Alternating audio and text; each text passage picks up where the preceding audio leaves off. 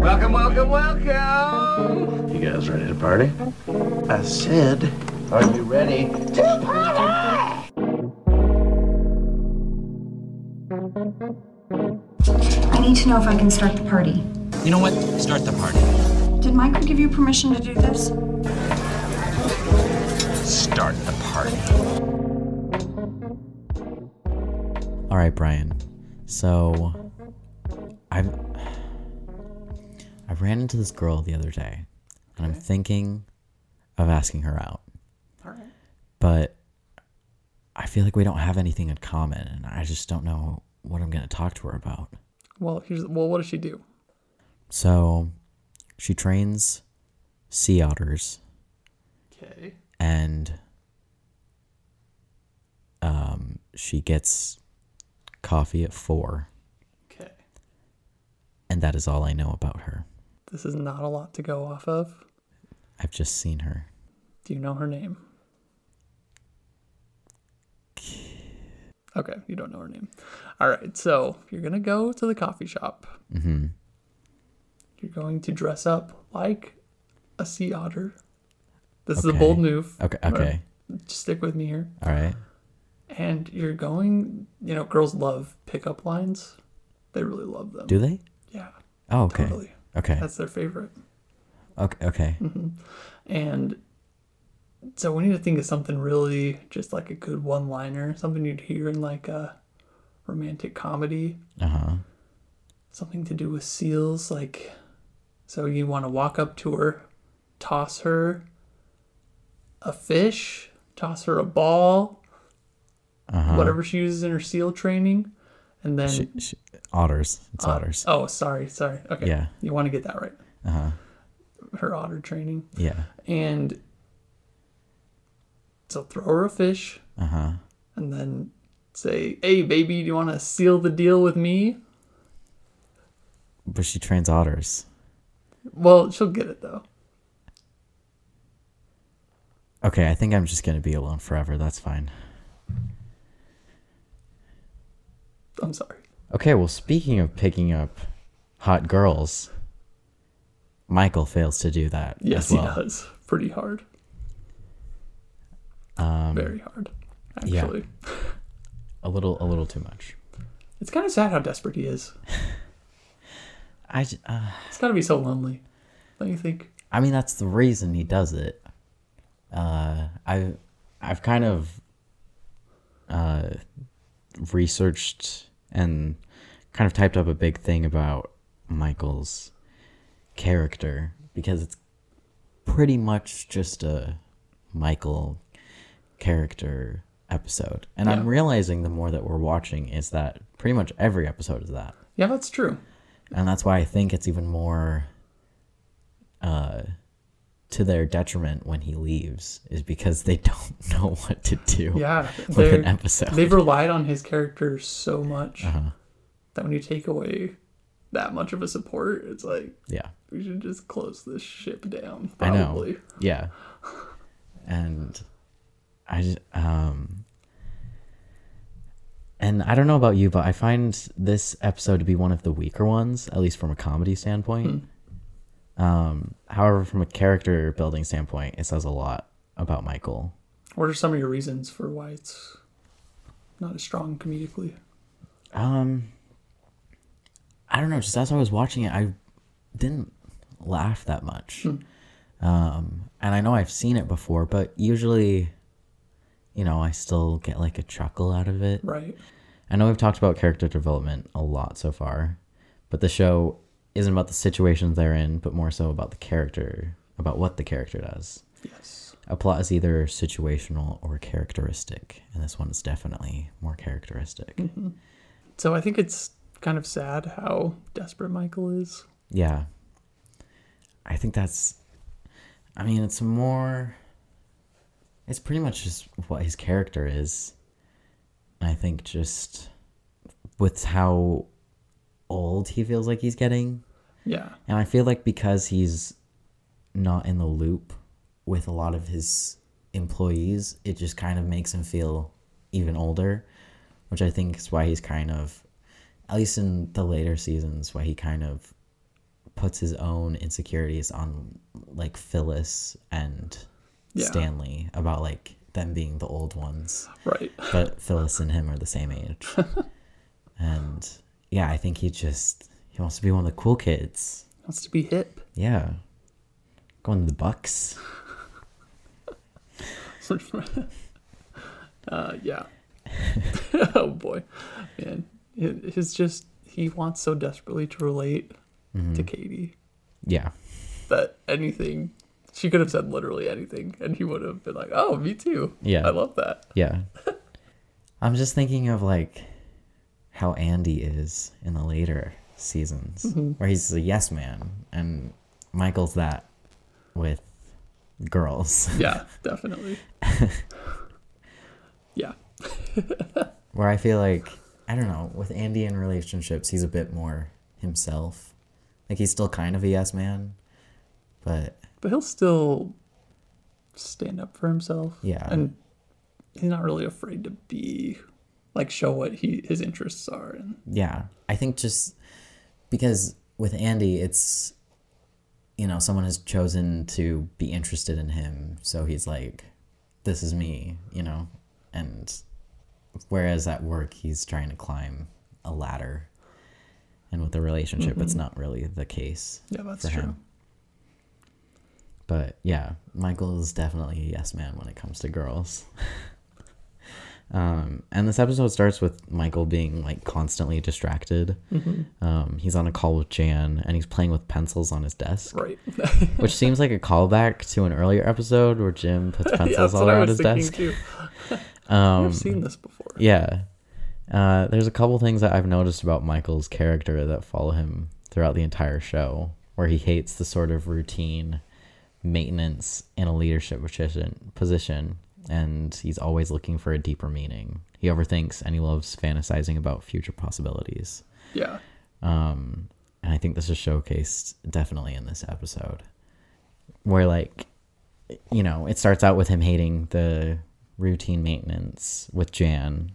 I just don't think he's really born to be a manager, because he wants to be on the floor with everyone. Yeah. You know, with typically a manager position, you know, you're in an office with like a closed door, and while he likes his personal space, it's more so that he has the creativity and freedom to just do his own thing, Yeah. instead of like, I need my personal, like, you know, you can't bother me. Right. Yeah, it's interesting because it is a weird sort of path that he's on where he is a manager, because I'm thinking of when he does like a temp job at the sales Yeah. place, and all the employees there love him. Like they love talking to him, and they think he's really cool. Yeah. But it's because I feel like it's because he's one of the employees. Yeah. And he's like defying the manager. Yeah. And so I wonder if he thought he would gain more friends in the office by being the manager, because he would be like the cool manager and everyone would look up to him and think he was really awesome. But I just wonder if those were some of his expectations, but then he realized that just being a manager in and of itself means that people are most likely going to not like you as much. Yeah. Just because you have some kind of authority over them, and I don't know. Yeah. And the reason I'm bringing up these like very specific things is also because I looked at, so when you take a Myers-Briggs personality test, it tells you who you're similar to, and one of them is Michael Scott. Oh, really? Yeah, it's like ENFJ, I think, is his personality type. Interesting. And I just read through that when I was watching Hot Girl, because I was thinking about like the reason why he does everything in this episode, and also what he would be doing behind the scenes of what we don't see. When you're reading through those personality traits, it says you're not really a good manager type. And if you are in that position, you like to be on the floor with everyone else. And but some people won't like your style because you're so free form, and some people like a structure when they're working. Yeah. But it also talks about how you want to follow many different career paths, and you have so many different ideas about like, oh, I'd like to do this, I'd like to do this. Right. And which makes me think of like Michael and his dream, where he makes his movie. Oh yeah. But he also has all these different Shulala. his different business ideas, and he wants to write a book, and he, all these different things that he wants to do, which just, leans into all these different things that he does. Especially in this episode, it showcases how his character type does in trying to pursue someone, and just how he overthinks like everything Katie says in the episode, where she's like, I'd like a cup of coffee, Right. and then he just sticks with that. He's like, okay, you like coffee, so I'm just gonna think this is the one thing that you like. Oh, it's so funny. He doesn't try to learn more about her. Yeah. But instead, he thinks if I relate to her, I know that she likes coffee. Mm-hmm. So I see a fellow. What does he say? I saw a fellow. Like I know a fellow's Starbucks. No, it's like I don't know. It's like a caffeine fiend or something. Oh yeah.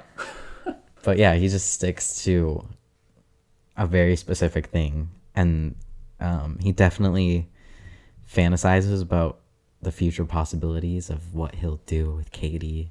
Yes. Specifically, like when he's talking to Dwight, and then he does like, I don't know, maybe we get coffee, and then Yes. I wanted to. that. I just love that was a part of his like fantasy, is that they would go and get coffee because she loves coffee, obviously. Yeah. So everything Michael does in this episode is related to coffee in some way. It seems like he buys an espresso machine when he finds out he can buy a sales incentive. I'm really curious about who won that, because I know, I was curious too. he talks about how Stanley's definitely going to be the one who wins it. Oh, I'm wait. like, really? Oh wait, did he say that? I thought when they were drinking the espresso, it was like he's gonna win. Oh, He was like joking with her, I feel like. I thought he was talking about Stanley when he says that, but Yeah, he was, but it Yeah. seems like it was like sarcastic. oh, yeah, I don't know. He was joking with her. Yeah, But yeah, I wish we would have known, yeah. because that could have been interesting to see. I just love, like, it doesn't even have to be like a big scene. It's just the person who wins gets given the coffee machine at the end. And it's like out of the box, and it's completely dirty because we see it in the background, and there's like napkins everywhere. Oh, I didn't because he notice like spilled everywhere, and he's trying to like clean up all the espresso that he spilled. And so I just feel like if they ended it on like that clip of just like Stanley holding the espresso machine in the parking lot, That and would've he's been just good. like, I don't know what to do with this. I also thought it was funny that when Michael is sort of trying to show Katie around the office, he takes her, the first place he takes her is back to Toby. I just thought that was so, like, why would Michael take her to see Toby? Was that the first person? Wasn't it? Or I guess Oscar, but Oscar was on his phone. Oscar the Grouch. I guess it wasn't the first person now I'm thinking about it. Because Yeah. he did Stanley and never mind. But he did go to Toby though. Still. It seems like he would avoid the annex at all costs. Yeah, I think so too. But it's funny because I feel like maybe he wanted to, because he was like, if I show her Toby, then in comparison, she'll look at me and she'll be like, That's wow, true. he's an amazing guy. But they went to this, Toby and Katie went to the same Christian school. That's so random. Yeah. So is this a high school? Or It's is like a it- Christian-based school. It's apparently like a real school in Scranton. Oh really? And then it was renamed, but it's like a Christian-based kind of high school. Interesting. But I'm thinking of when they go on the boat, Katie talks about her high school experience and how she was a cheerleader. Oh, yeah. And I'm like, They don't have cheerleaders. a Christian school, would they? Maybe she was a cheerleader for the first few years of high school and then transferred to the Christian Yeah, because high school to graduate. they were like rivals with Roy's Right. team, and I'm like, I feel like a Christian school wouldn't be that. But I don't know. It seems like some Christian schools probably have football. I know some Christian schools have football teams. I don't know. Maybe they just dress like Angela, the cheerleaders. They just have might. turtlenecks and Yeah. But yeah, and then Michael just mentions everything that's not a good quality about Toby, so it'll be uncomfortable. Anyway. how's the divorce going? You have a kid, don't you? You're still living in the car. Oh my gosh! And I always like to watch the deleted scenes when I can. Mm-hmm. And there's a deleted scene of a different take when he trashes Toby, and the one they took out is so much worse. He just rails Toby so bad. Do you remember anything that he specifically says? He says, I feel like I wrote something down. But he's talking about just his divorce. He makes it seem so devastating. It's so funny. And the picture of his girl is different than the one that he brings to work, right? I feel like the one in the picture has like dark hair, and then when it's bring your daughter to work there, it's like she is blonde hair. light blonde, Yeah. or like dirty blonde. No, that's probably true. Yeah, which isn't like a big Yeah. deal. I just thought it was interesting how they didn't even try Mm-hmm. to try and find a girl that looked like her. They were just like, Just some kind of she'll little just have girl. different hair. It is always fun to find little continuity things like that. Yeah. And just fact check them with previous episodes. Like, wait a second. This This isn't real. According to my calculations, Meredith's birthday is not during that time because in a later episode it's birthday month. So, do you have anything written down about that? I couldn't find. The only thing I said was Michael undermines Toby way worse in the deleted scenes. Duly noted. But yeah, it was way worse though. I wish I could remember something specific. But yeah, it was really bad. Yeah. And when Michael sees Katie for the first time, he's like immediately enamored with her, which could just be the animalistic side of him taking charge. But I think it plays into his personality where he looks at her and says, "Oh, we'd make a great couple." Yeah. And also I feel like the entire men of the office are like cavemen in this episode. Yeah. Like they're just like, "Oh, a new woman." Yeah. And you're like, Every "What's single happening?" one. It's true. Yeah, everyone. Like Kevin, just gives a horrible put down to Pam. It's so harsh. Yeah. Oh my gosh. She's prettier than you, right? That's a very rude thing to say, Kevin. Honestly, Pam handles that like a champ. I know that hurt her a Yeah. lot. How could that not hurt you? Yeah. But That'd be horrible. I feel like if someone said that to me, I'd just walk off because I wouldn't know how to handle the situation. I'd be like, I don't know what to do. But she handles it like a champ where she's just like, that's rude. Yeah, good for her for Yeah. saying something and not just being like, oh, Yeah. and just ignoring it. Uh-huh. Because it really is all the men. I guess except Oscar. But Well, there are different reasons for that. But yeah, even Jim and Dwight, when Jim is trying to convince Dwight to go and ask her out, they're both facing the office and directly pointing at her. Yeah. Like she's They're not just 6 looking feet at her. away. Yeah. Which I thought was kind of funny too. Just everyone's so obvious about how interested they are in her. I know. I guess this is just because she had a ride, but I'm surprised she didn't leave earlier. Where she was like, "This is a messed up office. I gotta get out of here." So I feel like it works in her advantage though, because she's trying to sell purses, and so I bet she sells more purses because of her looks and just all the men who are like, who go in to attempt to ask her out, but just buy a purse to try to save themselves in some way. Yeah, and that's kind of what she comments on. Is a lot of her customers are men. That's true. And she upsells things, Right. Because they don't know what they're looking at. Yeah, which I guess she's just like, well, they're all interested in me, so I'll just cash out and Yeah, then may as well take leave. advantage of it. Yeah. I'm trying to think of everyone that bought a purse. Stanley bought a purse. Uh-huh. Dwight bought a mini briefcase. I know Pam was thinking of buying one, Oh yeah, and then Angela was thinking of buying one. right. And I guess that's it. I guess so. I also like when Angela's looking at the purses and she asks what color she likes. Like gray, dark gray, charcoal. It's just such an Angela moment.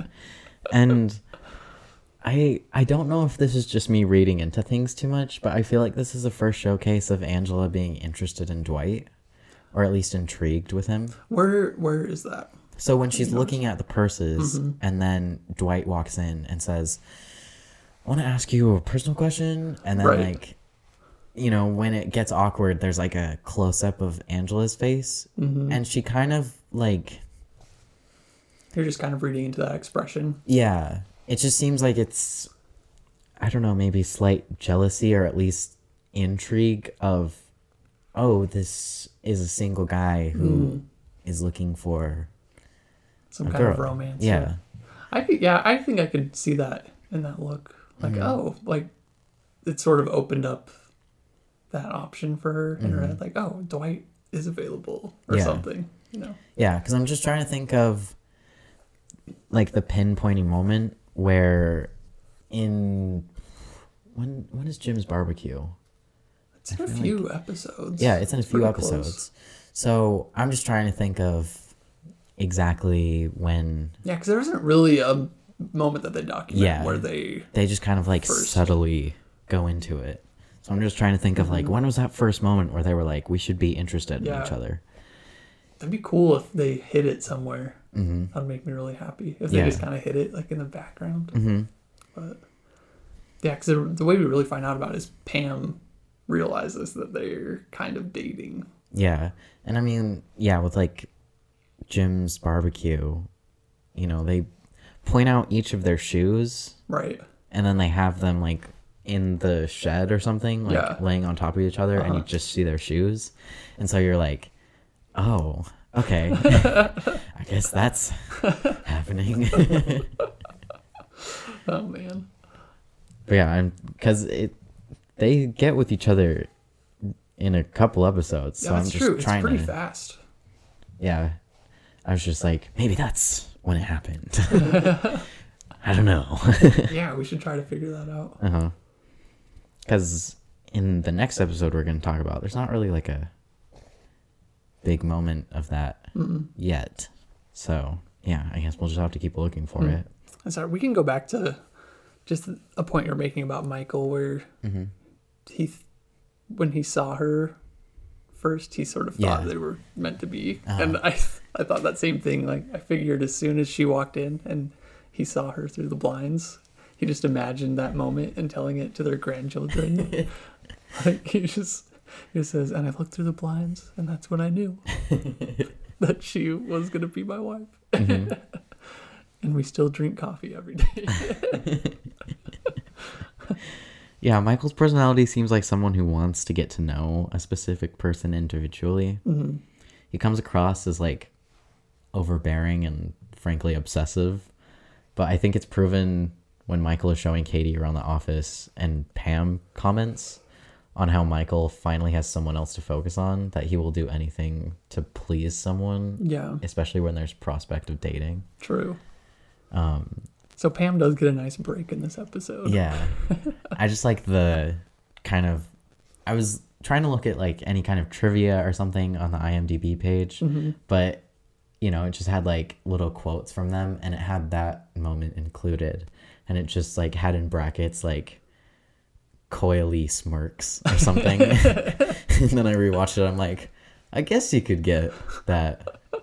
It's one way to sum that up. Yeah. Yeah. But yeah, I think to her advantage, I mean, Katie is kind of like Pam 2.0, Yeah. where, you know, she there's a new girl in the office, so there's a 2.0 to replace all the times where she just gets belittled and overbearing Michael takes over. Right. Yeah, Pam really goes through a number in this episode. I feel like. Yeah. Because first we talked about that insult from Kevin. Yeah. That was horrible. Mm-hmm. And then in the break room where Yeah, Roy's like... her own fiance. Yeah. It's like, if I wasn't dating Pam, I'd be so on that. Yeah.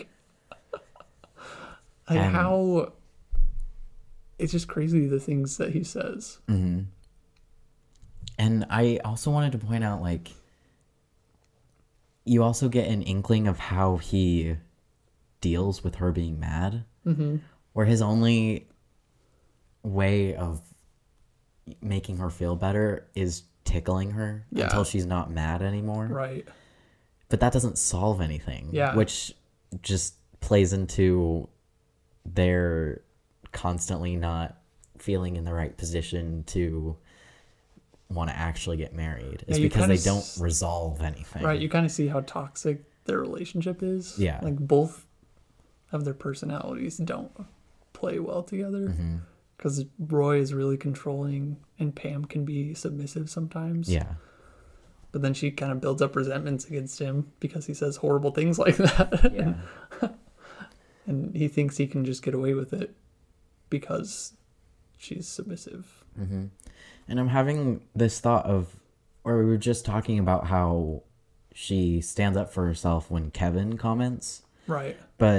And then how I said I would just walk away in that situation. Mm-hmm. But she does that when Roy says it. Oh, that's true. Where if it's just a coworker, she'll feel more inclined to say something. But when it's her actual fiance, she's like, I'm just going to walk away from the situation. Yeah, what is her thought process behind that, I guess? What are sort of the dynamics that are different in that situation? Is it only because Kevin's a coworker? Yeah, and she views him as an equal? I feel like it's just, I don't know. Maybe it's just, I'm thinking of, she's more technically comfortable saying how she feels to Kevin rather than with Roy. Probably. Because she probably knows if she said something like that to Roy, it would just cause a bigger fight. Yeah, a bigger fight. Because he seems really stubborn. Uh-huh. I don't think he would be like, oh, you know what? I'm sorry I did that. Yeah. Probably. It was a hypothetical, babe. Mm-hmm. Yeah. Because, when we go into the next episode, we see more of their actual fighting. Right. And, I think her process was, Kevin isn't an aggressive guy. Uh-huh. He just says things off the cuff that aren't cool. But he's not someone to, like, raise his voice. Mm-hmm. And, if she wanted to, she could report it to HR without any true repercussions in her personal life. That's true. But with Roy, that, he's going to be like, I was just playing around. I was trying to make Jim feel more comfortable. Yeah. Something like that. And then they just keep raising their voices until, someone walks away or, I don't know, Jim intervenes or Toby or someone. But, I think she just picked her battles and just, I don't know. Again, it just says a lot about their relationship with each other. Yeah. Where she does kind of have a comeback where she's just like, we're not dating, we're engaged. Mm-hmm. But then, like, he doesn't apologize, and so she immediately walks off. Right. Where she's just like, I'm not going to deal with this. Oh my gosh. The fact that Jim is there for the beginning and the conclusion. Right. Of... That he sees the beginning of the fight, and also their very awkward makeup where he has to sit at his desk and pretend to look at his computer. Uh-huh. It's really cringeworthy. You can't help but just feel it in your stomach while you're watching that. Mm-hmm. And I also wanted to comment about, like, how precisely Pam sits on Jim's desk. Because I'm jumping to, at nearly the end of the episode where Jim's like, I think I'm gonna go out with Katie. Right. And when Pam walks away, I'm realizing that she's sitting like exactly where his like keyboard would be. Oh. So she's sitting like right in front of his work. Huh. Because like when Roy is tickling her, she's more off to the side. But with, you know, the ending of it, she's like, right? She's like, I'm just not going to let you work because I want to talk to you, you know? Yeah. Like she's just precisely like sitting in front of anything that would distract him from her. And not like he would do other things while talking to her. But it's just like, I don't know. I feel like she's just like precisely sitting on his desk. Plus, like, that's where he would like scoot into the desk. Right. That's interesting. yeah. I wonder how choreographed that scene is. Because also, the first time she's sitting at his desk, she's in the path between Jim and Katie. So she's sort of in the middle, Yeah. sort of blocking Jim from going to Katie. So that's an interesting insight. If maybe that was choreographed, that they meant to put her there. Yeah. And when she's on the other side, at this point in the episode, Jim feels more open to going to ask Katie out. Yeah, because like when Roy tickles Pam, that's like his breaking point. Yeah. Of being like, there's just no way I'm gonna be able to talk to Pam about how I'm feeling. And you know, you just see him like sitting at his desk and then he just stands up and he's like, let's talk about purses. Right. And yeah, when I was watching that scene and she got up, I was just like, she was like right in front of his computer. Wow. Like not letting him scoot into his Yeah. desk, just like, I'm like right here and I don't want you to do anything else. Yeah, it seems like Pam has some kind of knowledge that she's keeping Jim kind of on the side. It might still be just unconscious, but Yeah. there's some part of her that knows that Jim is interested in her. Yeah. And I think a lot of it is subconscious, but we see a really conscious moment when after she talks to Jim about he's gonna go see Katie, we see her put on lip gloss. Yeah. And then like she puts it on and then she's like, she wipes it off. Yeah, she's and ashamed. she feels embarrassed. And that's a very conscious moment of her being like, I don't know what I'm doing. Like, why am I trying to impress Jim? Like, you can just see that like running through her head. And also her face when Jim says that he's going to ask Katie out. You can see Yeah. this like jealousy Yeah. and envy of Katie almost. Yeah. Because it starts out as like, she first seems excited, but I think that's because she thinks he's joking. And then the more that he like gets into it, she's like, oh, he's not like letting up on this joke. Like, this is actually what he's doing. Yeah. And that's why she just like awkwardly leaves. Because she's just like, oh. Yeah. Like, you're just not going to be available anymore.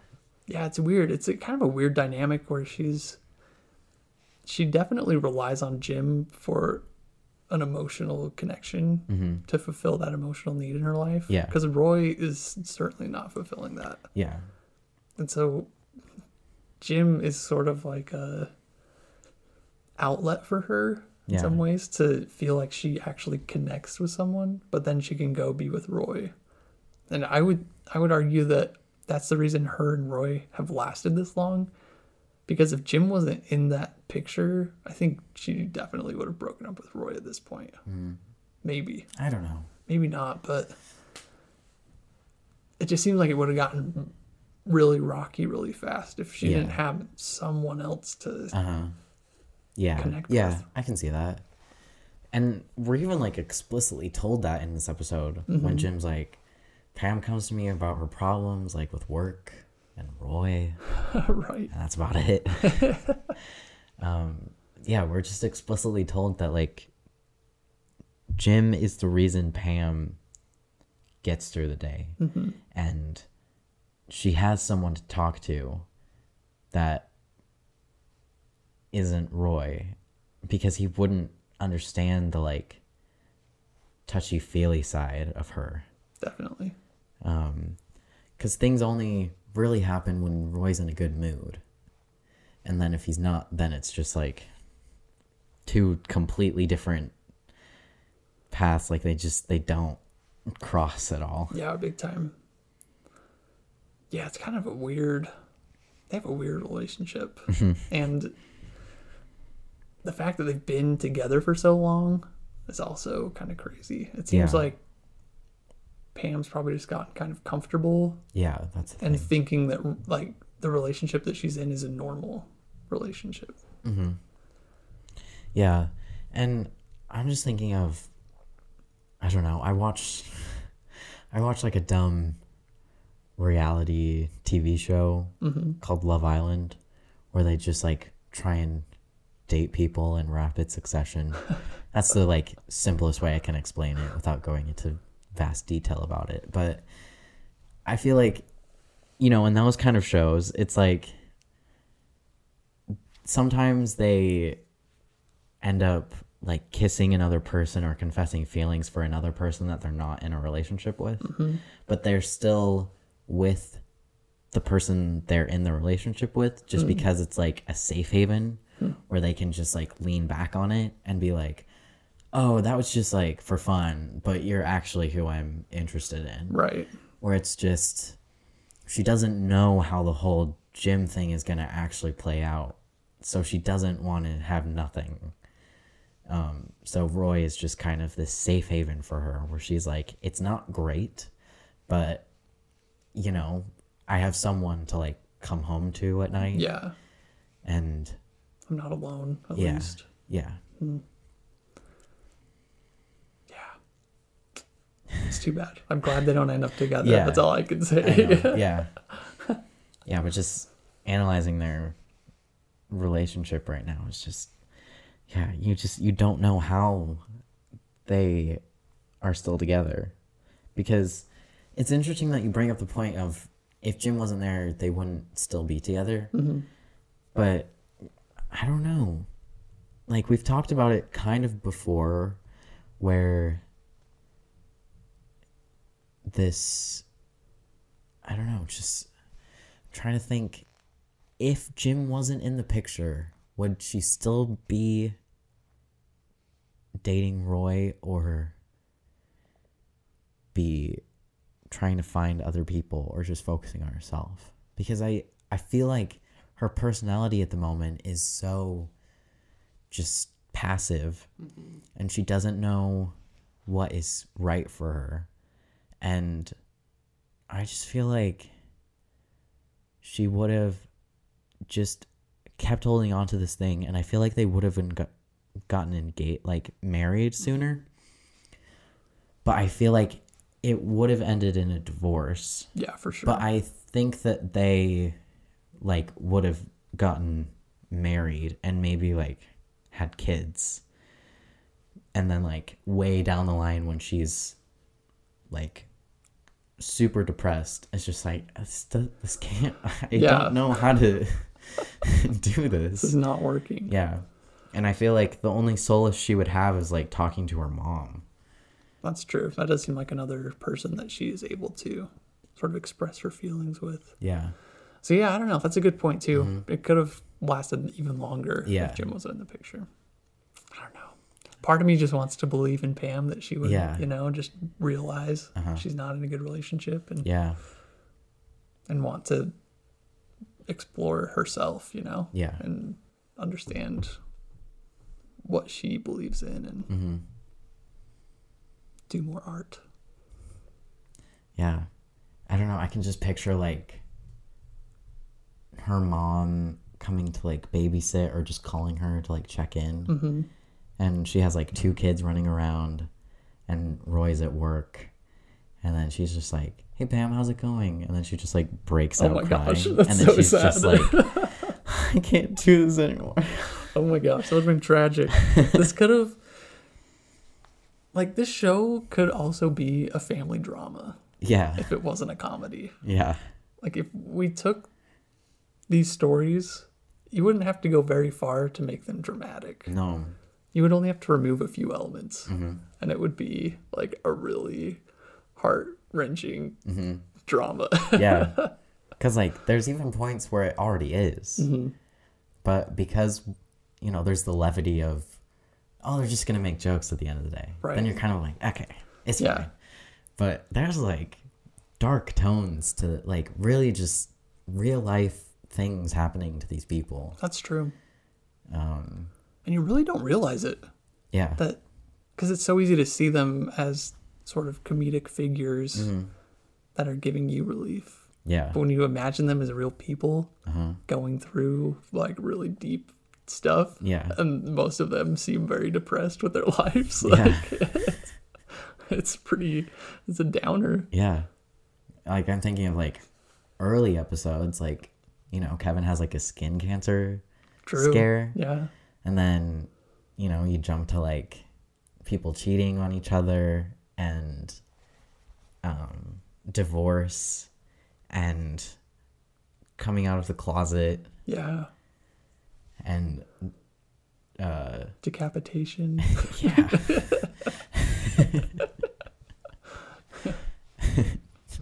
Drunk as a skunk. His kappa was detained. Exactly. And that's why there's just like this levity to it where they're talking about someone being decapitated and then it's just like his kappa was detained. But yeah, if you just remove some elements, it's It does seem like comedy is a result of tragedy. It seems like yeah. that if we didn't have drama and tragedy, comedy wouldn't exist. Because Yeah. those types of things fuel wanting to make a situation lighter and feel like you don't have so much burden on your shoulders. Yeah. Yeah, I've been doing a lot of research recently about the ins and outs of comedy. And you know, there's like a quote by Bob Newhart that's like, comedians are all in a way anarchists. Our job is to make fun of the existing world. So it's just like, yeah, there's just a lot of dark things that happen, and you know, comedians just decide that I'm gonna make light of this so that people don't feel just so down about the situation. And yeah, I don't think, like, we'd still make jokes, but if there wasn't like anything dark happening, we'd have other outlets of laughing because we'd always be in that kind of joyous state. Right. But I feel a lot of people see comedy the most when they're in the most dark places in their life. Totally. Like, you want to find some way. I think it's certainly a way to cope with a situation. Because if you just focus on all of the horrible things that you're in and you don't try to find some way, it's hard to do it in the moment, but usually at some point in the future you can look back on a really dark moment in your life and find a comedic element. And it seems like this is a lot of what the show is doing, is taking like really universal sort of darker truths of life and saying, like, we can get through this together. Yeah. And we can still laugh at things. I think that's how it helps people relate to the show. It's like, oh, I've experienced that feeling before. But if you can find a way to laugh about it, definitely helps. Helps you get through the day. Yeah. And you could just like put on an episode of The Office and you know, they can make you laugh. Yeah. Yeah. That's my spiel. Yeah, it's true. Because I mean, like, a lot of people most relate with like Jim and Pam's dynamic, and that's, I think, because a lot of people have sought after someone and it's been a tough battle. Yeah, there's a lot of weird, complex feelings, and it's usually not just like a cut and dry type of thing. Like, usually a person you have a crush on is already interested in someone else, or there's some other kind of weird thing that puts an obstacle in between making it a reality. Yeah. And even just like, even if you haven't exactly been through that situation or it hasn't worked out, you still look at it and you're like, I want to be in a relationship like that. Yeah. Because I feel like a lot of people are like, get you a relationship like Jim and Pam. Right. Yeah. So when Jim is talking with Dwight, like sort of hyping him up to go ask Katie out, and he's convincing him that they have so much in common because they're both salespeople, Yeah. and he should totally do it. I have a sense that Jim is also sort of talking to himself, Yeah. sort of that's trying what I thought to too. give himself a pep talk. Yeah. And he's like, okay, I'll just like send Dwight in right now and sort of test the waters Yeah. through him, Uh-huh. but also make it a joke to get closer to Pam in some ways. Yeah. And it's interesting how Dwight ends up to be his guinea pig in a lot of situations. It's true. So he gets him to go ask Katie out, but then it just turns out horribly for Dwight. I find it so funny that like Jim said, you know, if you run out of things to talk about, buy a purse. And the Right. first thing he does is buys a purse because he's like, well, I got nothing to talk about, so I'm just gonna buy a purse. Yeah. Oh man. Like I feel like just as soon as he like walked through the door, he was just like, well, okay, Buy the purse. okay.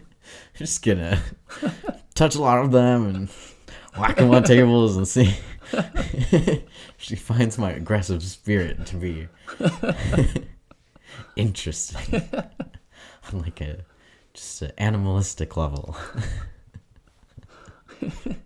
I want a strong man. But Dwight has a comeback though. I bet he does freeze up in that moment. But then I wonder if also what's running through his mind is, oh wait, what if it's against the rule to be in an office relationship? You know, because he asks Michael's permission to Yeah. date her, and Michael's like, well, she's not a permanent employee, so that's okay. But you should know that I'm driving her home later. But it's interesting. Dwight has like a serious conflict about that. Yeah. Because he's fighting himself if he should defy Michael or ask Katie out. Uh-huh. And he's just sitting at his desk and he just stands up and goes to ask her out Yeah. and just gets blatantly rejected. But kind of good for him for just going for it Yeah. and just trying to ask her out. But it's interesting that he had such a conflict with Yeah. Michael Yeah. over her. And really, it almost seems like all the single men in the office are gunning for her, which we already mentioned, but they are all competing in some way to see if they could get her, if they could be the ride home, you know? Yeah. I think, I don't know. I found it so interesting when when Dwight had to ask Michael if it was okay, when Jim had already like told Dwight that like Michael isn't your relationship manager, like That's that true. kind of thing. Yeah. Where, you know, even though he got this confidence from someone else, he still was like, I just had to ask Michael because, you know, I'm asking her in the office. Right. And it might be weird if you like show up later. Yeah, Dwight definitely has to go through the chain of command to get something done. Yeah. So I think he feels like it's wrong to just do something like that without someone's permission. Yeah. I think we should also talk about just the ride home in specifically. Just like the process of Michael cleaning his car and then him getting ready for Katie and then Katie's rejection and, you know, all that. Just like the whole process of Katie needing a ride home. Yeah. And, you know, when she agrees to Michael driving her home, he seems shocked Yeah. that he a pretty does. girl would even agree to hang out with him. Like, he's been rejected so many times, whether it's platonic or romantic. Like, he's just not used to someone saying yes to him. He was really excited about that. Yeah. And, you know, he goes even further to make an effort to clean out his car to make sure that it looks really nice for her, and she'll have a refreshment in the cup holder. Blue Blast. Oh, I love Blue Blast. Yeah, he does go through a lot of effort to. He's like, okay, I need to make this perfect because she's going to be the one, and I need to make sure that the story is romantic in some way, and I can tell my future children that I got my car all cleaned out for her because it was a mess and I had Filet-O-Fishes everywhere. But it's funny, and it's also interesting Michael's view on her throughout the episode. He initially sees her as like, wow, that's a hot girl, and then this could be the love of my life. And then when she rejects him, she goes from being that hot girl to, I could pick up a stupid cow at the bar any day of the week, but the people at the office are priceless. And I'm gonna remember their name the day after. Right. So it's just interesting how as soon as she rejects him, she goes from a hot girl to a stupid cow. I just thought that was kind of telling of his character. Yeah. I'm sure that when Katie left with Jim instead of Michael, he's just like, I don't know, I feel like on the surface he was like, oh yeah, she's just like a stupid cow, but like on the inside, like he stayed up late that night. Oh, for sure. Yeah. And like just overthinking like what Jim and Katie were doing, why Katie abandoned him, and what it meant, and what could have Michael done differently. Yeah. I could almost see Michael like kind of stalking them. Yeah. Like he would follow them to the bar, like look through the window and try to figure out what was happening. And he's just silently trying to sabotage it somehow. I don't know. He just like goes in and like hangs out with a random group of people. Yeah. Like they're like, who are you? And he's just like, don't worry about it. I'm like, what are you looking at? And then he just like, as soon as he like sees them about to lead into kiss, he like runs over and he's like, hey, I didn't know you guys were gonna be here. Crazy to meet you guys here. I'm just here with some old buddies. Yeah, I go here every night. Yeah, I think that's just like in his personality to just wonder what he could do to try and change the outcome. Yeah, especially when it involves himself. Yeah, I think that's definitely true. That on the inside, he was for sure devastated by that, and definitely stayed up late. Just, it's so sad. Oh my gosh! Every time I think about him, just being at home alone when he's not at work, and just the thoughts that go through his head, I'm just so worried about him. He ends up okay, so it's just so depressing. Yeah. Oh man.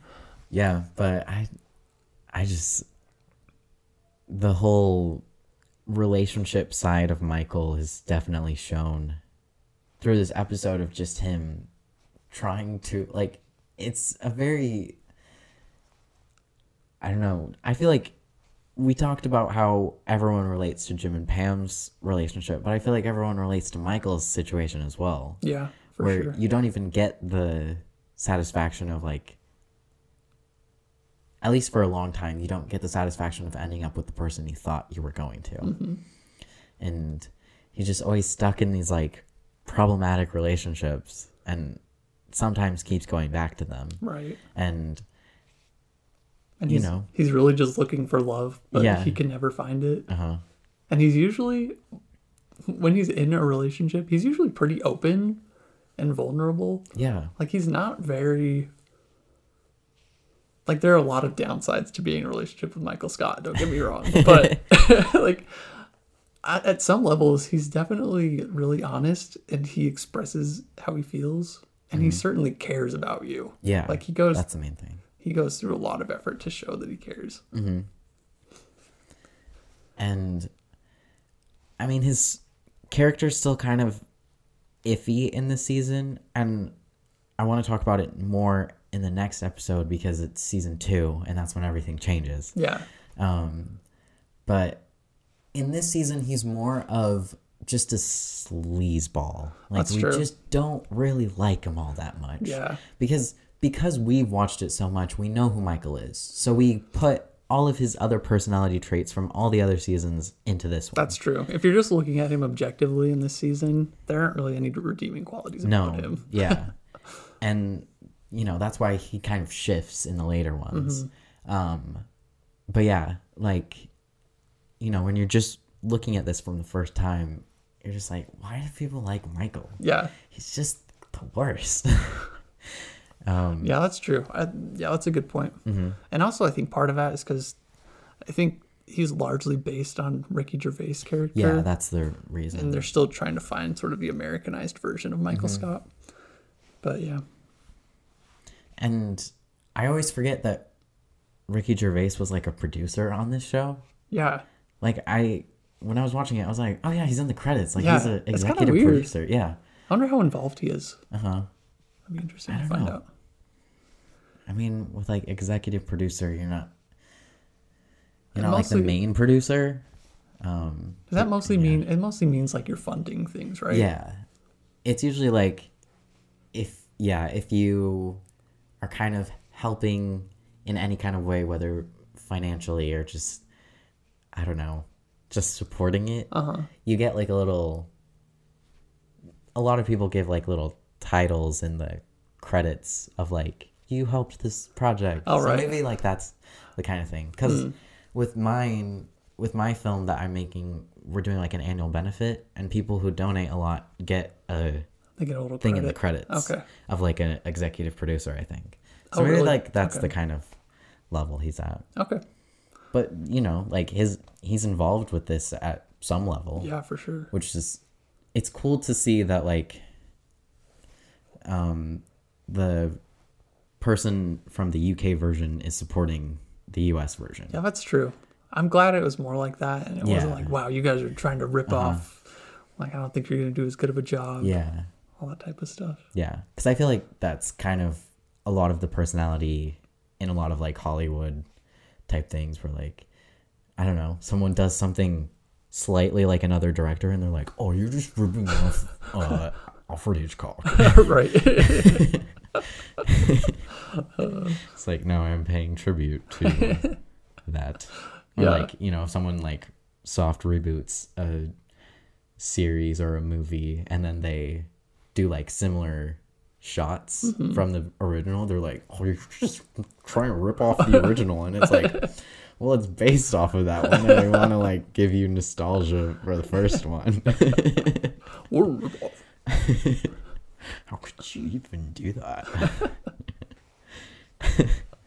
I also want to talk about when Katie leaves with Jim, and just like that tiny little scene where, you know, he's talking to Katie, Yeah. and then Pam is like in the background. Oh, yeah. And And they she's like driving drive off off with with Roy. Yeah. But she's looking at them, and you're just like, Pam is looking at Jim flirting with another person, which he hasn't done like ever Yeah. in That's her true. vicinity. Yeah. And so she's seeing that for the first time, and I think that's another moment where she's consciously realizing like why she's feeling this way about Jim. Yeah, I wonder if she realizes that Jim has been flirting with her. Like, maybe up to this point, she's kind of been like, oh, Jim's just like a good friend. He likes to joke around a lot. Yeah. But now that she sees it from kind of the third person, Yeah. if maybe there was something that was kind of clicking. I think so, because he talks to Katie like he would to Pam. Yeah, it's true. Which is, I think that's just, it shows how much he was at a breaking point where he's just like, I'm just going to put all my feelings onto Katie now. Yeah. And he does have a lot of charm. He really does, though. Yeah. He's charming for sure. Yeah. Like, because I really love listening to sort of background conversations like that. It wasn't like, you know, where that was the main thing that was happening, but yeah, I was just wishing like, wow, I wish I could talk like that sometimes, you know? Yeah. Just be so, everything he said was like, yeah, charming and made you want to be close to him. Yeah. You know? He just said every right thing. And yeah, I think just Pam, like you said, seeing that just made her realize. And Jim is just, I think he just put everything into Katie for a little bit, and he's just kind of, I don't know, just like when Pam sees the same kind of vernacular that he uses with her, you know, like that's when it clicked. Because I feel like if Pam was in Katie's shoes, it'd be like the same, like, okay, don't freak out. Right. This is a cool car. Right. I think it's also, even if it's just like, if Pam's still looking at it from a platonic level, which I don't think she is, but even if she was, it's just like, he's being this good of a friend to someone else, which is a very like selfish thing to think. Yeah. But, you know, he is, and he hasn't really done that with anyone else that she's seen. That's true. Humans are so weird. Like I have that same impulse sometimes where if I kind of have a good connection with someone on a friendly level and they start talking like really well with someone else, I get jealous. Yeah. I was like, why am I jealous right now? It doesn't even make sense. But yeah, it's so weird. Yeah, humans are weird. They have the same friendly talk to a different person. What does this mean? I thought we were friends. I trusted you. Oh man. Well, I think after talking so much about how other people have hit on a hot girl, I think maybe I can talk to that sea otter chick. Do you think so? I think I can do it. All right. Let me know how it goes. Yeah, I know that she likes coffee, so... Hey, I was at Starbucks the other day. They have The espresso machines on sale. Oh man, really? They're only $9.99. Wow. That's a pretty good deal. I think you should go get one. Okay, when I go to the Bucks to see her, I'll buy one and be like, That'll impress her. I'll just put this in your trunk. It's for you. And then I think she'll date me. I think so too. Yeah. You should do it. I'm pretty solid on that. I think this is gonna work out. Yeah. So I'll let you know how it goes. Okay, get back to me. Yes. And I will have a pet sea otter in no time.